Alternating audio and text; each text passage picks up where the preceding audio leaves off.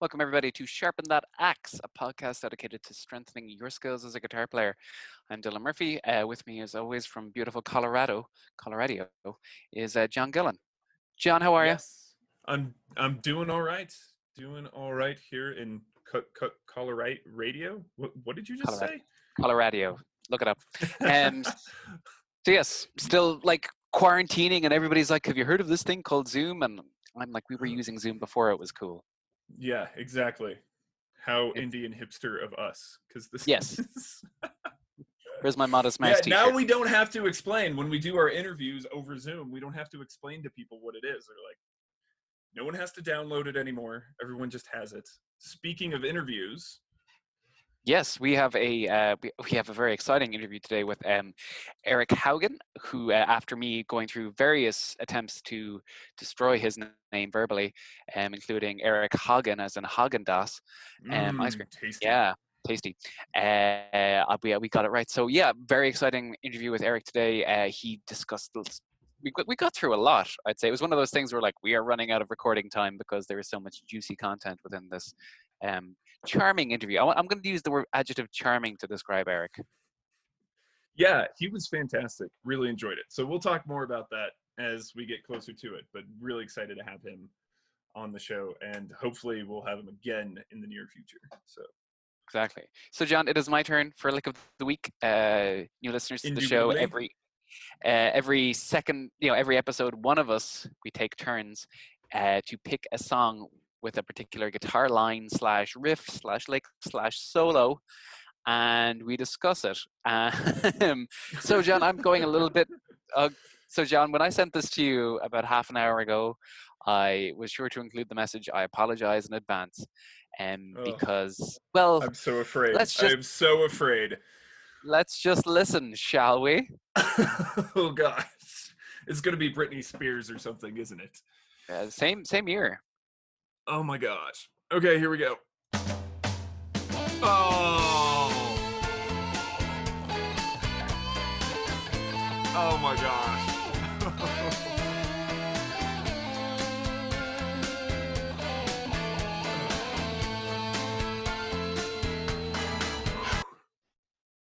Okay, I'm gonna take a deep breath. I'm not sure you and I can be friends anymore. Oh, John, why you gotta be that way? Why you gotta do me like that? How very unsmooth of you. So this is obviously Tom Petty. Don't do me like that. Don't go there. Okay. No, so okay. Yes, Santana in his revival album, Supernatural. I believe this was the first single off of that album, featuring Rob Thomas, then of Matchbox 20 fame. I want to push you around, and I will. All right. Okay, I will. Okay. So and the song is obviously smooth. Yes, it's very smooth. So here is why I picked that. So I was just thinking. Well, I don't hate you per se. I think that it's a kind of an oddity of a song in that it was. I know, like, it was released in October '99, but it was like the late Indian summer jam of that year, and it was, I think it hit number 3 here, but number 1 all over the world, one of the biggest selling singles of all time when people still bought music. Just a massive song. And I was thinking, could I think of, apart from maybe Smells Like Teen Spirit, of a chart topping single with as identifiable a guitar riff within the last 20 to 30 years. I just, fair play. You can tell from the even not even the riff. You can tell from that snare drum intro. Like, this is what I'm in for the next 4 minutes. The vocals on that song. I mean, no wonder it has become a beautiful meme, much like Smash Mouth's All Star. It is just, it's ridiculous. It's so over the top. The lyrics are ridiculous, but okay. It's a classic Santana-esque Aeolian, I want to say, like harmonic minor sort of. I think it's just pentatonic, if I remember correctly. I might be wrong, but because I know that Santana does like to get modal. He likes the Dorian in, he likes to spice things up. But yeah, so I've never really learned this. I just don't really see the point because I'm never going to be playing in like a samba funk band. Thankfully, well, not with that or a attitude. wedding So band in John, the late 90s, early 2000s. that's it. Imagine if I went back in time like Marty McFly style and wrote this instead of Johnny B. Good. Your kids are gonna love it. So yeah. So John, what do you think of this particular lick? Okay. Yeah, it is just an A minor pentatonic. It's what Santana has made his career on. I think so. There's a lot of things, like fair play to you for picking something that is so recognizable. It is it is an epic guitar tune. I've taught this a handful of times, and every time, like, I kind of have to grit my teeth. And I think part of that is just the fact that I have had to listen to it and play it so many times. Yeah.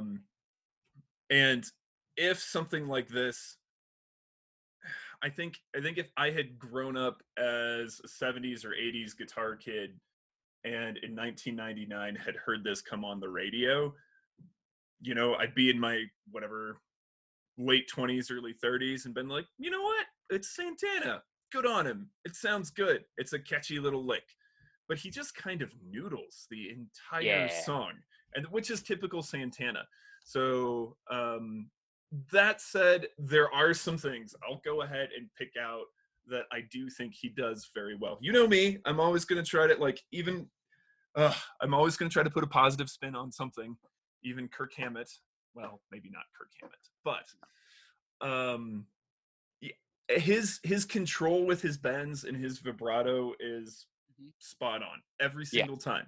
Even if he's a little noodly, his phrasing is still very lyrical. He has the ability, even in the midst of his noodling, to kind of put in some good things. He's good at those improvised phrases and really closing them off. It's not sort of the Yngwie noodling with it just kind of runs on up and down the fretboard in these harmonic minor things. It's much more, I would say, maybe, for lack of a better term, like verbal.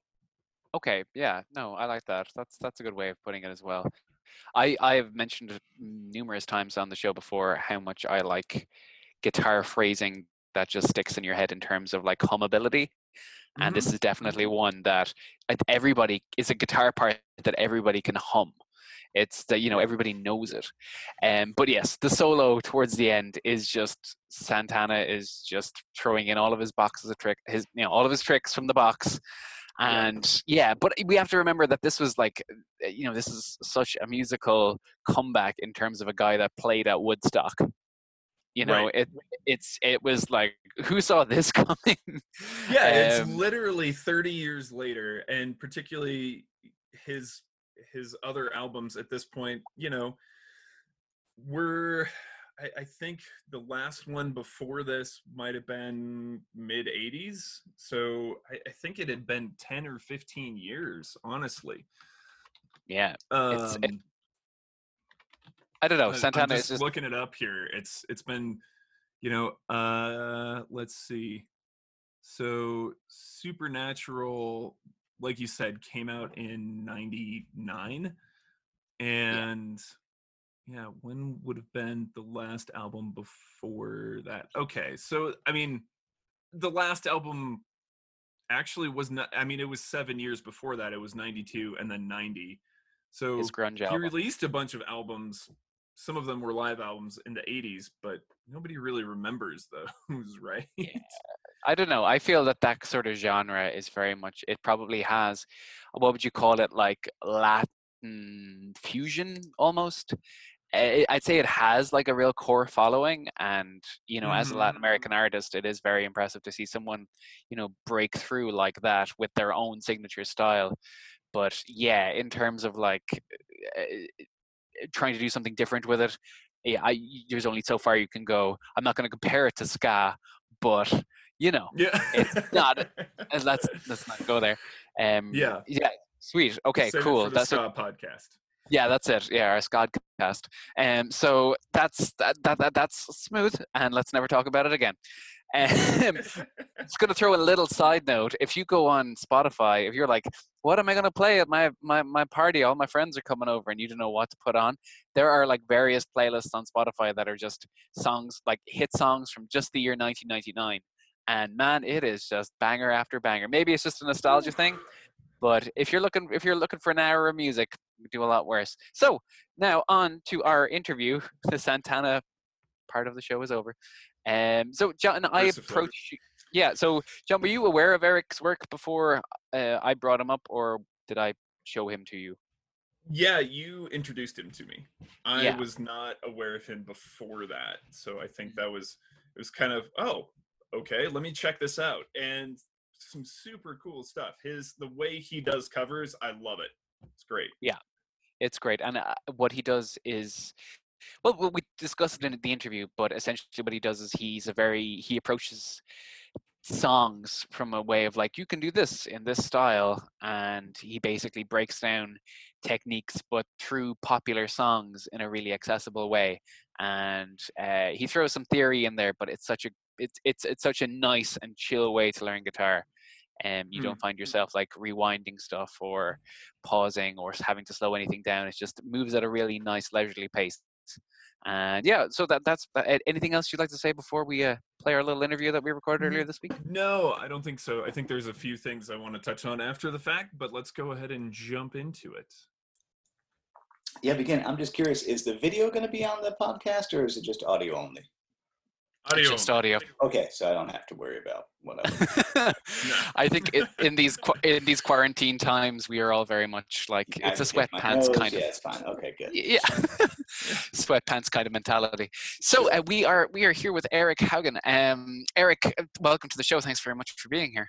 Thanks for having me, guys. Great. So I discovered you on YouTube. I'd say probably over a year ago. Just the kind of things that you were doing was really different to the, I suppose, shred-oriented guitar teaching that's out there. And I remember doing a real deep dive on your videos. I'd say it was November last year. I was playing as part of a Tom Waits tribute night, and you had some unreal Mark Ribot like tutorials breaking down what he does. And it was I thought that was really great. And I've just looked into what you're doing, and you've got, the Hendrix, Mark Knopfler influenced, takes on pop songs. You've got, your recommended warm-ups. Could you tell, apart from that introduction, could you tell our listeners who aren't aware of what you do a little bit about who you are and, why you picked up the guitar? All right. Well, I guess my whole thing with teaching is I am a music school grad, but something happened to me when I went to music school where the more I studied, the more primitive I got.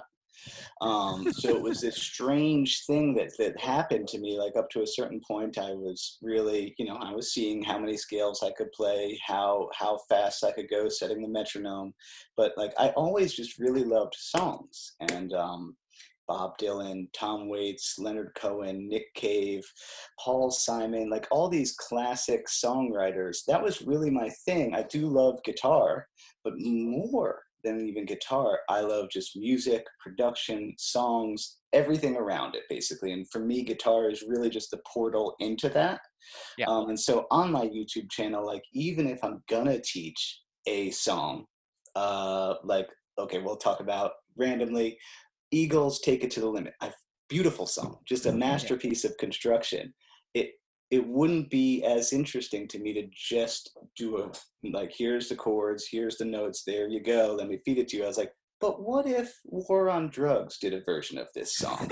What would that become? Like, what are the principles of Adam Granduciel's guitar tone and how that band arranges things and how they do it? Okay, there's that over there. And then then what's the melody and the structure? Okay, now how do I put those two together? It's agreeably, it's a pretty nerdy thing to do, but my channel is aimed at people who are already playing a lot. So I'm like, I'm not going to worry about beginners. I'm going to worry about all the people out there who are like, I can play bar chords, I can play several positions of pentatonic, and then now what? So that's was my aim. I was like, there's tons of great teachers for beginners, Marty, Justin Guitar, Papa Stash, like any of the really big channels, they'll get you started. And I was like, well, no need to try to do that. I'll just, and it's fun for me because then I'm just going to do what I think is interesting and hopefully trick people into clicking on it. Through clever titling, et cetera, et cetera. So it worked on us. Yeah, exactly. It's working. Yeah, I know it's great. That's great. I think that's that approach too, because I write songs and I kind of have that. I'm in the middle of that Venn diagram as well, where I love both guitars and songwriting, and the way that you structure your videos is super interesting. So I suppose like you're more interested in the unconventional guitar players. I mean, what is it about a guitar player that sticks out to you in terms of like doing a breakdown or an analysis? Well, for me, and this, like a lot of my wisdom comes from my buddy Frank, who's a 68-year-old ex-hippie jazz drummer and teacher, and he teaches next to me in my office. So he always lays these like, when I imagine the dude from The Big Lebowski when I talk about Frank, if that helps your brain. So he'll come in and be like, man, it's like you can learn songs or you can learn the instrument. And so I always think about that. And then the other thing that we often talk about when we're chatting between lessons is that like I always have the goal in mind and the utmost respect for musicians who they could play 3 notes and you immediately know who it is. Like that to me is so cool. Like that, you know, Marc Ribot, for example, you can recognize him in a phrase. Dave, any of the people I study, I'm like, you could hear 3 seconds of them and you go, yep, I know who that is. The weird thing about that is you can't contrive to do that on your own. We all just hope through our practice and through what we do that we magically become original, because if you contrive to be original, not original. It's a real thing. So like I was always drawn to people who are original like that, and B, people who don't make it sound easy. Because I am not inherently fast. I'm actually inherently clumsy. Like anything I execute that is smooth is many hours of work for me, many hours or weeks or months of work, because it's just my hands aren't, you know, and then we all know, well, you've interviewed people on this podcast who they're very far the opposite. Their motor functions, their finger dexterity, that stuff is off the charts. Stuff is easy for them. Now, I like to listen to them. I don't try to emulate them because I just know I won't be able to. So then I was like, again, like, well, that's cool. You don't need to be the fastest. You don't need to have the stretchiest hands or know the most inversions, because there's all this other stuff going on that we're talking, you know, there's that quality of like, how much heart and soul can you put into it? You know, and I truly believe that. And like even my little tutorials, my little demos and warm-ups, like I don't know if it comes across, but I'm trying to play them with emotion. Like I'm like, well, I know this is just a YouTube lesson, but I'm still gonna like play it like it's in a recording studio, and I'm trying to like really like sell the song. So yeah, for me it was always much more about personality and concept than it was ever about raw dexterity and raw dexterity and athleticism, I guess. Yeah. So when you're bringing in that concept, how do you help your students wrap their head around the idea of like, I don't just need to know scales, but like, can I put emotion in those scales? Is that something that you find students struggle with, or is that something they're usually like open to and ready to jump into? Well, yeah, you know, John, you teach too. So you know that is very hard to teach. It's very, you know, a very common complaint for a guitar teacher to hear is like, I know my scales, they don't sound good. I don't know. Right. I can't play anything cool. And I kind of have to like, I kind of get close and I kind of like look over my glasses. The notes are beautiful. Like just respect those notes. Like it's right there in front of you. Like there's this guitar player thing. And honestly, this is true across all music, that we feel that like, okay, I learned a new position of we'll say Dorian, I don't know, a Dorian scale. wow, this is cool. Now, if I only land it just right, like the sky is going to open up and Jesus is going to reach down and high five me. And like, it's going to be sick. Why isn't that happening? And I'm like, it's never going to happen. Like, even you could ask any of these art heroes, like, oh yeah, like, you know, do you know how awesome you are?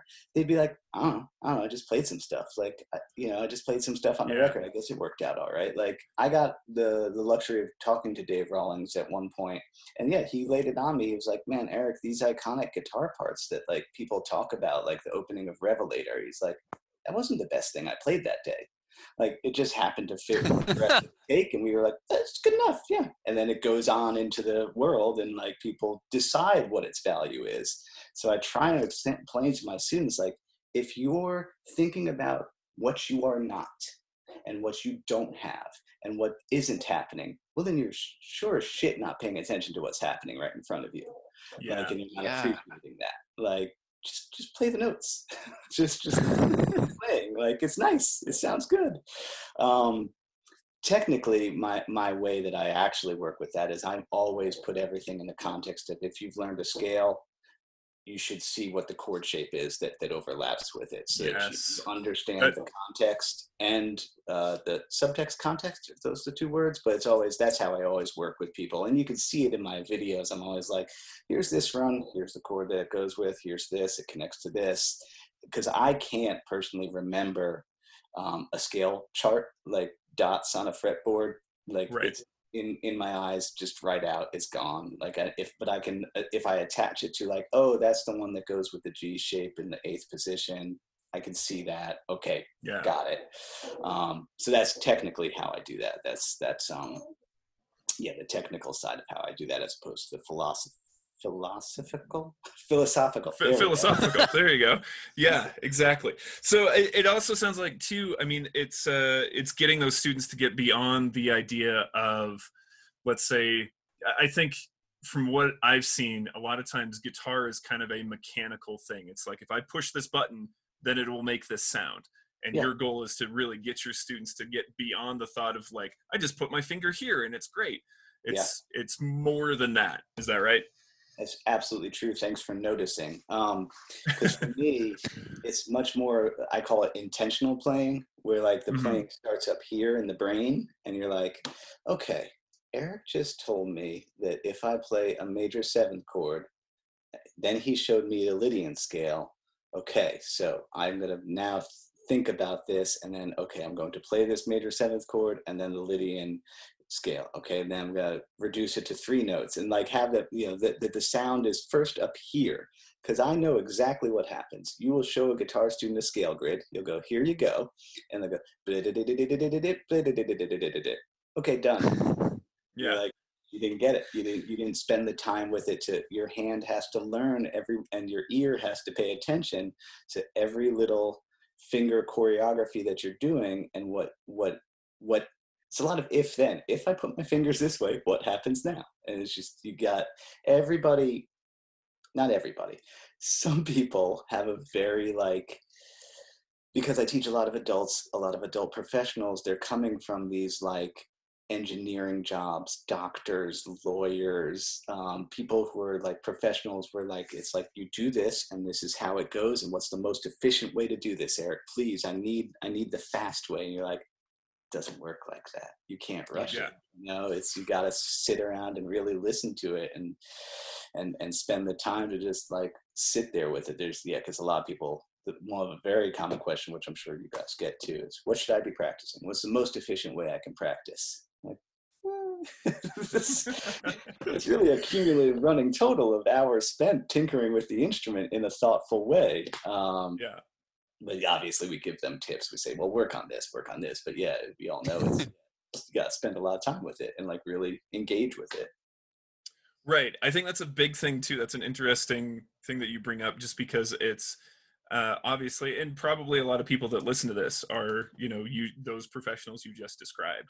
And really, I like the idea of tinkering. It's almost more like, think of yourself as a Thomas Edison type. If you're an engineer, think of like Thomas Edison tweaking that light bulb 100,000 times in order to get it to sound the way you want, as opposed to, I'm just going to plug in the formula and go.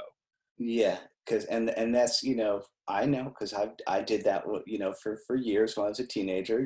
I mean, we mentioned it in the thing, but yeah, Ron Thal, Bumblefoot, was my first guitar teacher, and I remember being like 14 and him showing me the modes, and I was like, awesome, this is so cool, and like, seeing how fast I could play them, and it was like, I remember to this day then, like that weekend after learning my modes from Bumblefoot, going to band practice and like, doing some jam over, I think it was probably like House of the Rising Sun. I threw A Mixolydian on it. All of us sitting in this room know exactly how bad that would sound.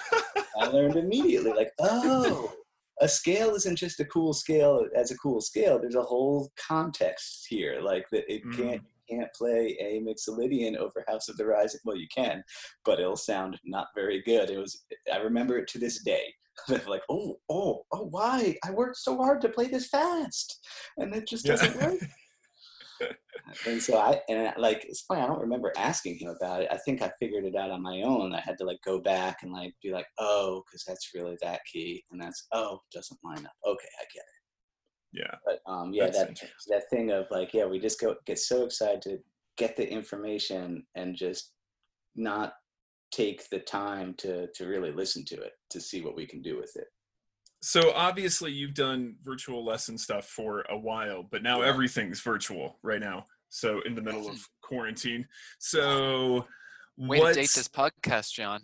I'm just throwing like a Tiger King reference or something. Oh yeah, right. Sorry, continue. Yeah, but the how has that changed for you? I mean, in terms of how you teach, what you teach, because I'll say from my own personal experience, it feels like I'm doing a lot more of almost entertaining. And then on top of that, like you said, information dump. Like there's a lot more, I'm just kind of like, here's a PDF, practice that and I'll see you next week. That's it. There seems to be more of that than there normally would be. And then kind of talking through people. And we talked before we actually started about the lag and how difficult it is to count with your student. So how have the 3-second audio lag makes it so that it is a very unnatural interaction that like it's I'm sure 10 years from now, scientists, sociologists, anthropologists are going to talk about this time period in history, of like, oh man, yeah, this is why this is strange. So the audio lag obviously prevents you from being able to play with your student. You can never be like, all right, I'm just going to loop these 3 chords, listen to what that scale, that's out the window. The thing that you were talking about, sending PDFs, even that, I quickly discovered a lot of my in-person students, because I have online students who are the intermediate and advanced people from all over the world. And that's cool. They found me through YouTube and they want to study with me. But I've also been in Chapel Hill, North Carolina for like 17 years. So I have like, little Jeffrey, who's 9 years old and, and is 9, a beginner. Yeah. So those people too. You have little Sage and she's 13 and she's kicking ass. So like you have kids now who are used to, I didn't realize how much in person they were just watching my fingers when they were imitating that. You put an actual document in front of them. I had to get really good at using screen share technology and big apps, like, look over here, look up here, can you see me? Into this note here. So I got quick with it. I was like, okay.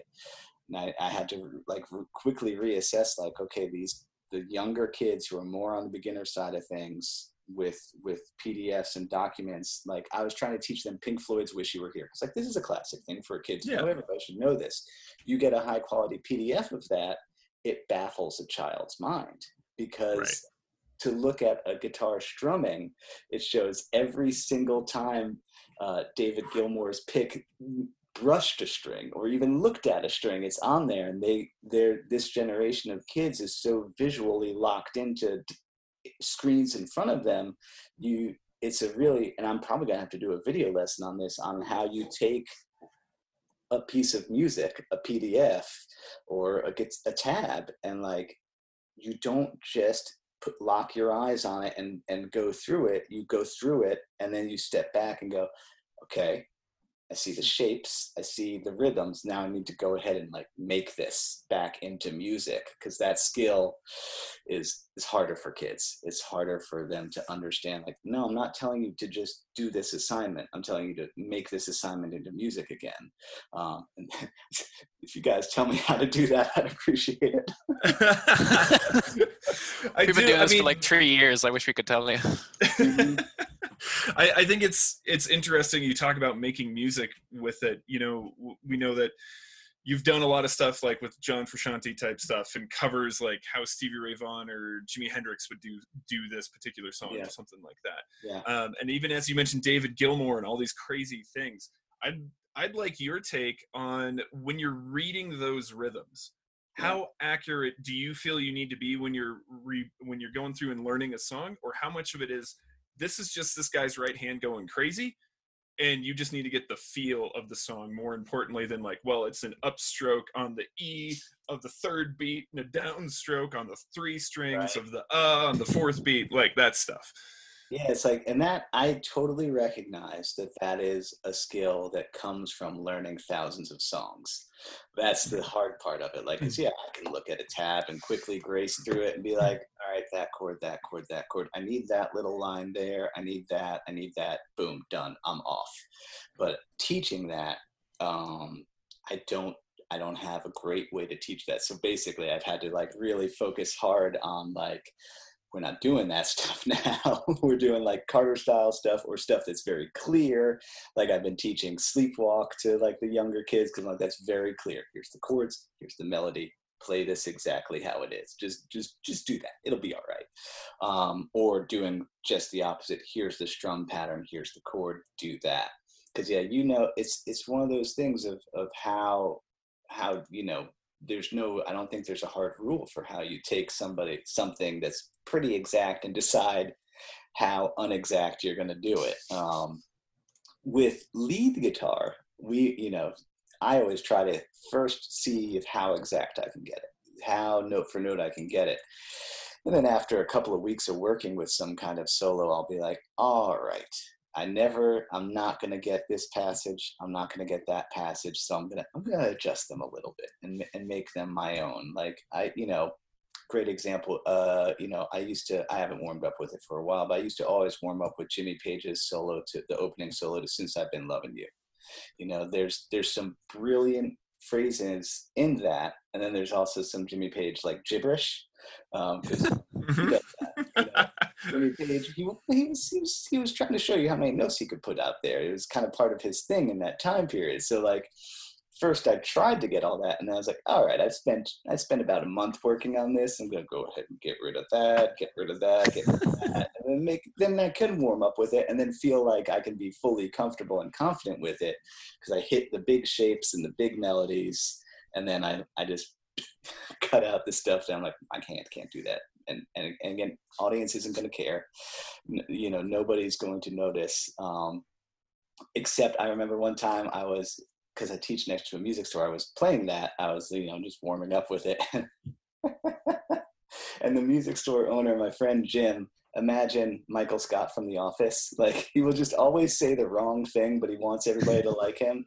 He was like, you're clean. Oh my gosh, that's amazing. All right, Jim. And then like 10 minutes later, I'm sorry. It sounded really good. But yeah, like, with stuff like that, I mean, Jimmy Page, to me, I love Jimmy Page. I love Led Zeppelin, but I always tell people, don't study him. Don't try and play like Jimmy Page. In fact, I eternally want to make a video that will probably just get trolled to the end of it. I would love to make a video that's titled "Stop Trying to Play Like Stevie Ray Vaughan." Yes. Because like everybody aiming, again, this gets back to that other thing of looking elsewhere, looking for those awesome licks, looking for all this otherness that you don't have, the things you don't have, you're completely ignoring what you do have.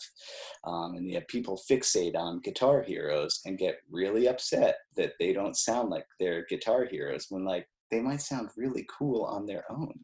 It's just, you just lock in on like what you don't have. And that's just, any therapist would say that's just a formula for depression.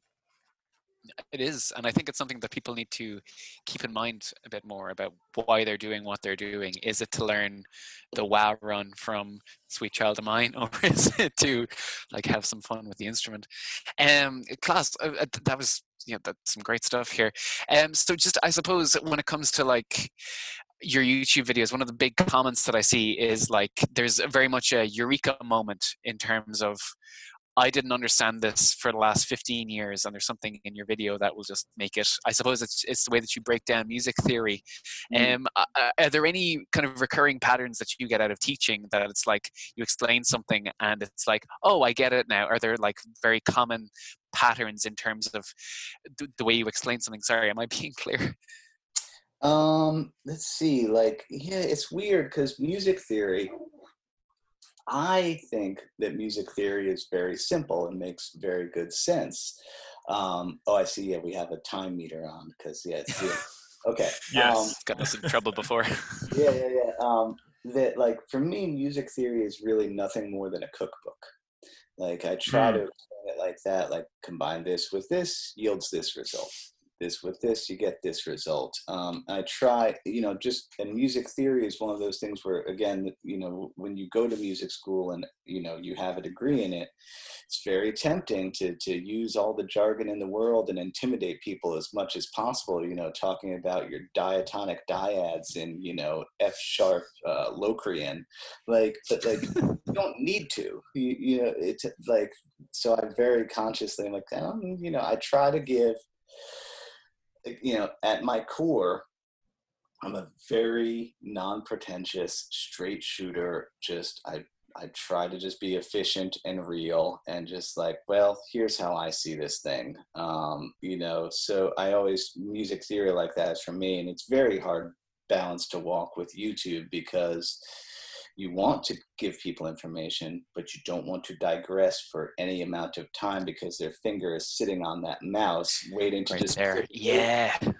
So, and you have to pretend that you're relaxed about that, so that oh, it's a very calming channel. You seem so relaxed, like Bob Ross. I'm like, well, I am, but I'm also very much aware that I need to keep it moving, and not wander around and waste people's time.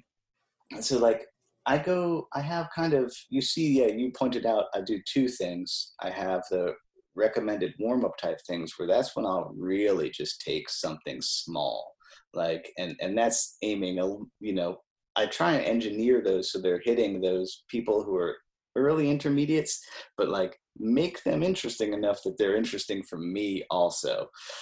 So it's like, well, I think the last one I did was like, 3 positions of pentatonic minor with like Dave Gilmour tone. And, I had to put it in some kind of context. So I was like, well, let me kind of pull in this kind of psychedelic rock feel because that helps people to hear what a thing can become. If you're like, I'm not just going to dry track, just play some scales and we'll be like, what if this was part of a song? This was the intro to a song, and it works. People can hear like, oh, that's pretty cool. I'm going to click on that. I'm going to watch that. I'm going to learn from that. So those recommended warm-ups are usually like these little ideas that, like, sixes, chromatic sixes. Do you guys, you know how to use them, but I mean, like, some other people don't. All right, there's going to be a little warm-up on that.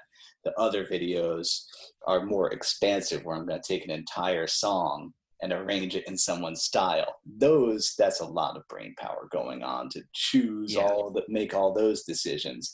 And so sometimes there's little wisdoms in those, or oftentimes there is, but that's not necessarily the goal with those. Those are kind of just because they're fun for me and they get to showcase my taste in music, which I think is unique for somebody with a music degree. There's basically on YouTube, there's like me and Adrian at Anyone Can Play Guitar. In the UK, you should have him on here, by the way. He's a sweet guy, who also does weird indie left field stuff. I could be wrong. There must be other people too. It's just I know that it's not a common thing for someone with a music degree to be purposely so simple and kind of barbaric about things. I think it's really refreshing. I mean, like the other day, you kind of broke down what Johnny Marr was doing in March into the Sea. It was one of the last videos I watched, and I'm like, I forgot how good this is, you know, because it's just in terms of like, you know, it's Johnny Marr, he's a legend, but breaking down what he's doing and showing why he's so good in an indie capacity as opposed to here's why Yngwie is amazing. It's kind of it's really cool and really refreshing, and thank you for like making this content, because it is personally, it's right up my alley. Awesome. So we have a few minutes left, and I just wanted to ask you, where did you find the beautiful Jaguar?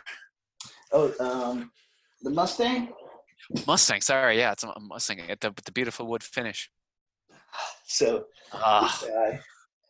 my older brother, who's a musician too, but now he's an architect in Nashville. He actually bought this off of a dude in another band in high school for $350. It was spray painted black when he bought it, and then when he went off to college, he just left it behind, and so it became mine. And when I was 19, I was painting houses for a living and was getting really cocky about my like refinishing abilities. So I stripped it with methylene chloride. That's one coat of Minwax red mahogany on there. And then literally, I don't know if you can see the brush marks in the finish. Wow. I brushed on polyurethane because I was like, whatever. And then I was like, looks, I don't know. It didn't come out good. So I started sanding it again. That's what that is. That's not real wear. It looks great. I was about to take the finish off again, and like I sanded it for a minute, and I was like, wait a second, never mind, it's done. But yeah, this thing, the back looks terrible, by the way. I don't know if you can see the back is awful. Secret shame. Yeah. This thing, I mean, it's been with me since I was 15, I guess. So it's refretted. These pickups aren't original, the tuners aren't original, but it's a guitar I know better than all others, and it definitely has a unique sound. It's not a Strat, it's not a Tele. It's close to those things, of course. If in a pinch, I can do songs that I would do on a Strat or songs that I would do on a Telecaster on it. But and of course, it's got that Kurt Cobain, Blixa Bargeld. Who else used one of these? I don't know who else famous used. Oh, John Frusciante would use a Mustang sometimes. It definitely has indie appeal, and yes, they're affordable. You could still get one of these for like $1,000. They're not insane, as opposed to a vintage Tele or Strat. It's gonna be way more expensive. And yeah, I mean the neck on this thing is just completely beautifully worn through. The finish is at this point is just my hand oils. Back in the neck. This is definitely my number one. It's weird though. Even though it's my number one, I'm not, absurdly sentimental. If my house burned down, I would be sad to lose it. But I don't know, I'm trying to be zen about things, man. Yeah, I was about to say, how very zen of you. Hey, man, it's just possessions, man. Can you take it with you? Sweet. So, Eric, thank you so much for being with us today. We've just got about a minute or two left. So, for people who want to find you, it's erichaugen.com. EricHaugenGuitar.com is the website, and I think the YouTube channel is just my name, Eric Haugen. Yeah. And I'm on Instagram too, Eric Haugen Guitar. I think those are the main ways that I engage with the world right now is through our screens. But yeah, that's where they can find me. And I hope this helps your podcast. I hope the people who listen to it get some wisdom from it. If I have any, I think I do, maybe, don't know. Brilliant. Thanks a million, man. Keep doing what you're doing. Really appreciate it. You make great content. Running out. Yeah. See ya. Stay safe. Thanks again, Eric, for being on the show. That was fantastic. Really enjoyed that. Yes, that was one of the few. Well, we've done a lot of interviews over the last few years, but one of them were when I came on Zoom and you and Eric were on Zoom. I was like, I almost squealed a little bit because he's one of my favorite guitar players / teachers on YouTube, and yeah, it was a real personal privilege to have him on the show after looking at his work for the Bones of the last year. So sweet. So hope you, John, any main takeaways from that particular interview? Yeah, he was so chill. I definitely appreciate that too. But had really thought about the way he approached teaching. I thought that was really cool.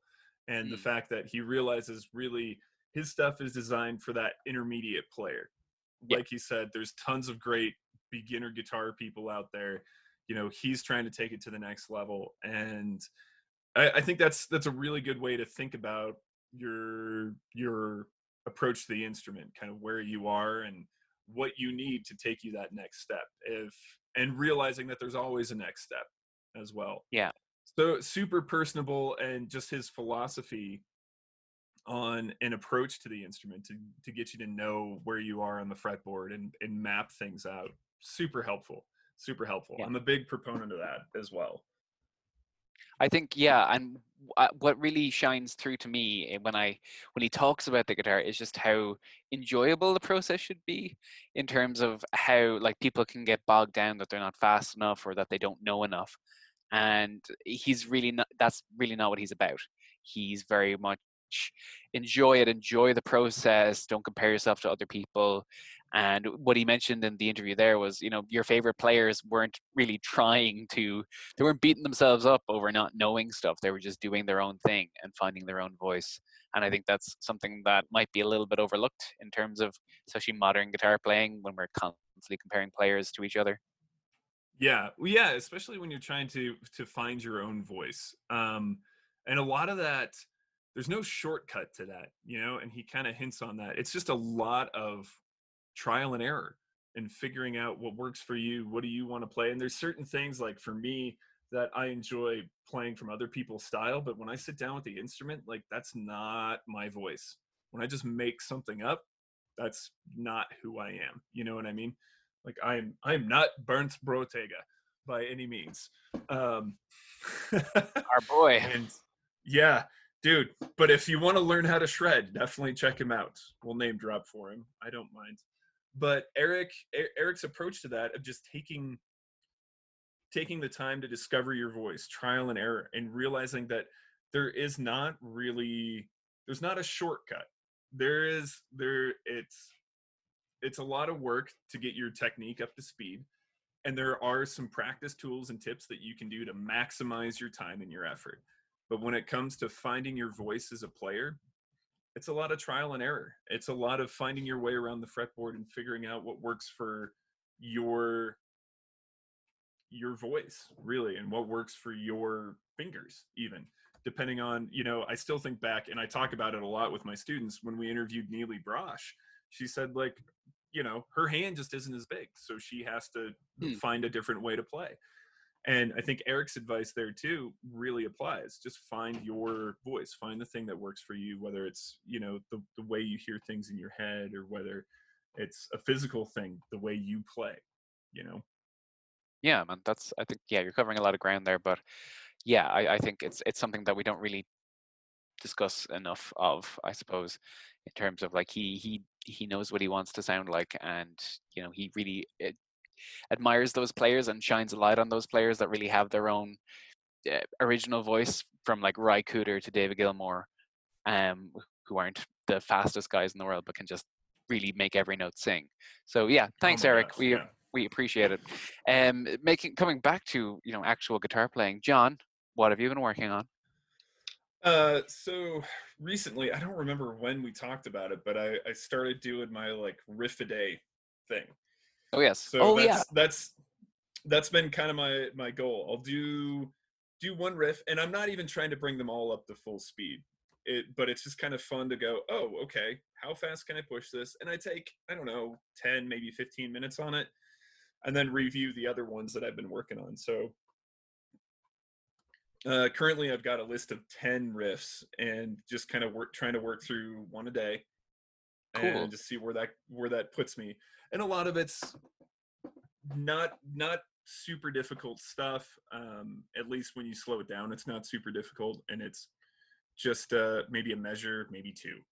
That's it, you know. Sweet. But yeah, that's been kind of my big project. It's fun. Any examples that you'd like to share? So let's see. Yesterday I worked on the intro guitar riff for Panic Attack by Dream Theater. So I was like, these are gonna be proggy. Oh yeah, so it's all like, because last time, you know, I mentioned it kind of got me thinking after Master of Puppets, and I was like, well, what other metal riffs do I want to learn that I've just never took the time to learn. So there's some stuff from Unleash the Archers, like 10,000 Against One. It's just, over the top, ridiculous metal stuff. One of them, though, Song for Wesley, which is another tune I've talked about, but there's a couple of riffs in there that I just wanted to pull out. It's a gypsy jazz tune written by Jimmy Rosenberg. Oh, yes, you've talked about him before. Yeah, that one's a little bit different than a lot of the other like prog and power metal stuff that's on this list. And then there's a couple of licks from Autumn Leaves, specifically in Joe Pass's version, that I was like, you know what, that's just tasty. How does he do that? And break it down. So nice. There's a lot of stuff there. A lot of little recommendations there from a seasoned guitar player for listeners to chew on. Yeah, nice what stuff about there. You, man? What's new and exciting? So if people check me out on Instagram, as in check out my content, not my rapidly deteriorating body, I have been doing I did a segment there for a week, like a day, every second day I would post a video in which I have transcribed and perform a Carly Rae Jepsen song, in which I call Guitarly Rae Jepsen, and I did six songs in total, I think. But it was basically a test for me to figure out chords, and it's just me playing the vocal melodies, but it was like using bends and harmonics, and kind of, it was forcing me to transcribe stuff by ear and figure out the best way to make it sound good and pretty on a guitar. And yeah, it was fun. Like it was good. It was actually like it took from listening and shooting and listening and transcribing and then shooting the video, it took like an hour every day but it was time well spent, I think, because it was just a fun thing to do, and it kind of took me out of my comfort zone a little bit, because there was a lot of stuff that would be in awkward keys that I wouldn't normally be used to playing in, and just it forced me to get a little bit creative of how I wanted the songs to come out. So that was taking up my time there for a while. And yeah, apart from that, I mean, I've been really getting into recording. I've been taking old songs and demoing them with, as you would call GarageBand, I would call it GarageBand. And Mr. Latida Frenchman. Mr. Frenchman, Carhole. So Carhole band. So yeah, so that's been fun. I gotta say, man, GarageBand doesn't get enough credit in terms of a DAW system or a DAW. The amount of effects and amps and presets available there, like it's so good in terms of like a selection, and you can tweak everything. You can tweak like where the mic is in position with the amp. Like you can move. Everything is so customizable. It's a bit of a rabbit hole. So I have been very trying to get presets and tweak like little digital delay pedals, but it's been fun, but like it is a time suck. But no, so I've just been doing that and like experimenting with like panning and stereo imaging, and kind of broadening my horizons that way, which has been a very steep learning curve with a lot of mistakes, but it's been good, because in terms of writing music, so many of us are just really brain dead right now because everything is just terrible. But speaking of things that aren't terrible, have you been listening to anything apart from the riffs you've been playing? So thanks to Spotify emailing me, I am now aware of new music by Tommy Emmanuel, which is always good. He's back. So yeah, well, he released a little single there called Luttrell, which has been just it's Tommy Emmanuel. It's fantastic. Yeah. So just a nice little single there. And it's been good to just have a listen.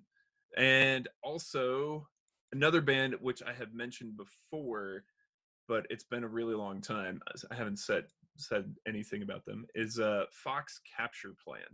They're kind of a jazzy fusiony kind of deal. They just came out with some new stuff as well. Okay. So yeah, cool. You with a band like that stuff. With a band name like that, they're good instrumentalists. Yes. They'd want to be. Exactly. Cool. Japanese. Unreal. Sweet. Yeah, I've been in terms of guitar-based music, I I showed him to you yesterday in our Facebook group chat. Josh Smith, who I wasn't that familiar with his work. He's like a blues guitar player from the States. And I remember when I was recording in the studio last year with Dave Carey, who plays guitar with Van Morrison, he was like, oh yeah, I took the weekend off last weekend to go to Hamburg and see Josh Smith play because he's one of the best players in the world. And I was like, oh, really? I really must check him out. And good God, he released a live album there. I think it's Live at Spuds or something. And just the blues, it's just a blues trio, like it's as it should be. And the band are incredible. And yeah, I just, because I listened to some of his older stuff with the album and with the albums, and it's just, it's kind of a bit too overproduced for me. But when you strip it down, and even like his tones are incredible as well. So yeah, that I would highly recommend that. The Josh Smith album, absolutely, live album from this year. And apart from that, I saw, John, are you familiar with the film that came out last year called Yesterday? Yes.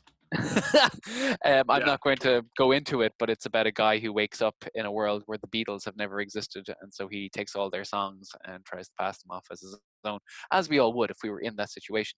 And it is no judgment here.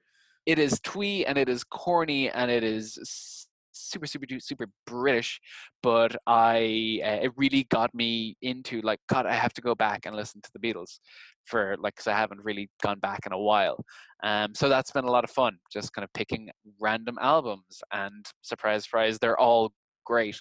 Apart from the Paul songs, sorry, just Paul's just a bit too songs for your granny for me.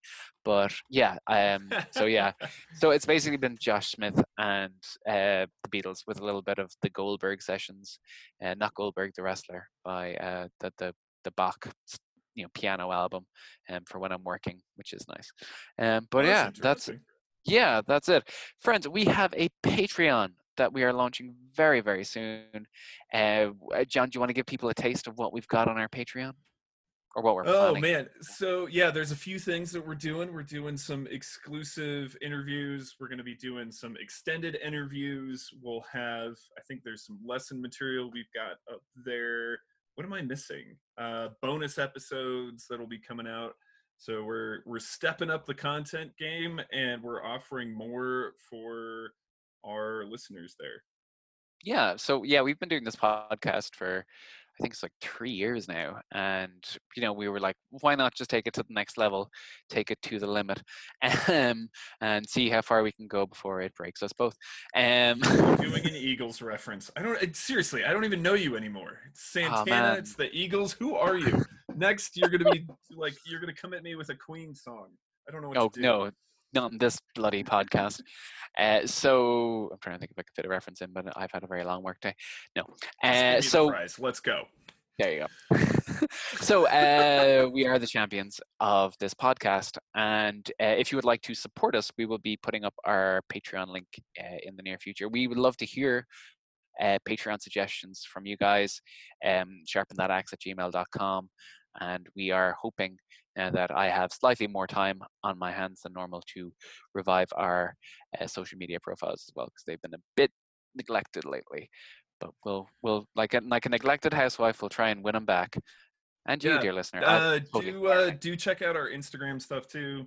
So we also have a store up on Redbubble. Stay tuned for that. We may be offering a few more things, t-shirts, etc. We do have mugs and a few like odds and ends at the moment, but t-shirts should be coming shortly as well. Yeah. So give what you can. That'd be great. If you can't afford to give, no problem at all. We have fun doing this, and we will continue to do so until Corona kills us all. Yay. Yeah. On that note. On that note, stay safe and stay sharp, everybody. Ta-ta.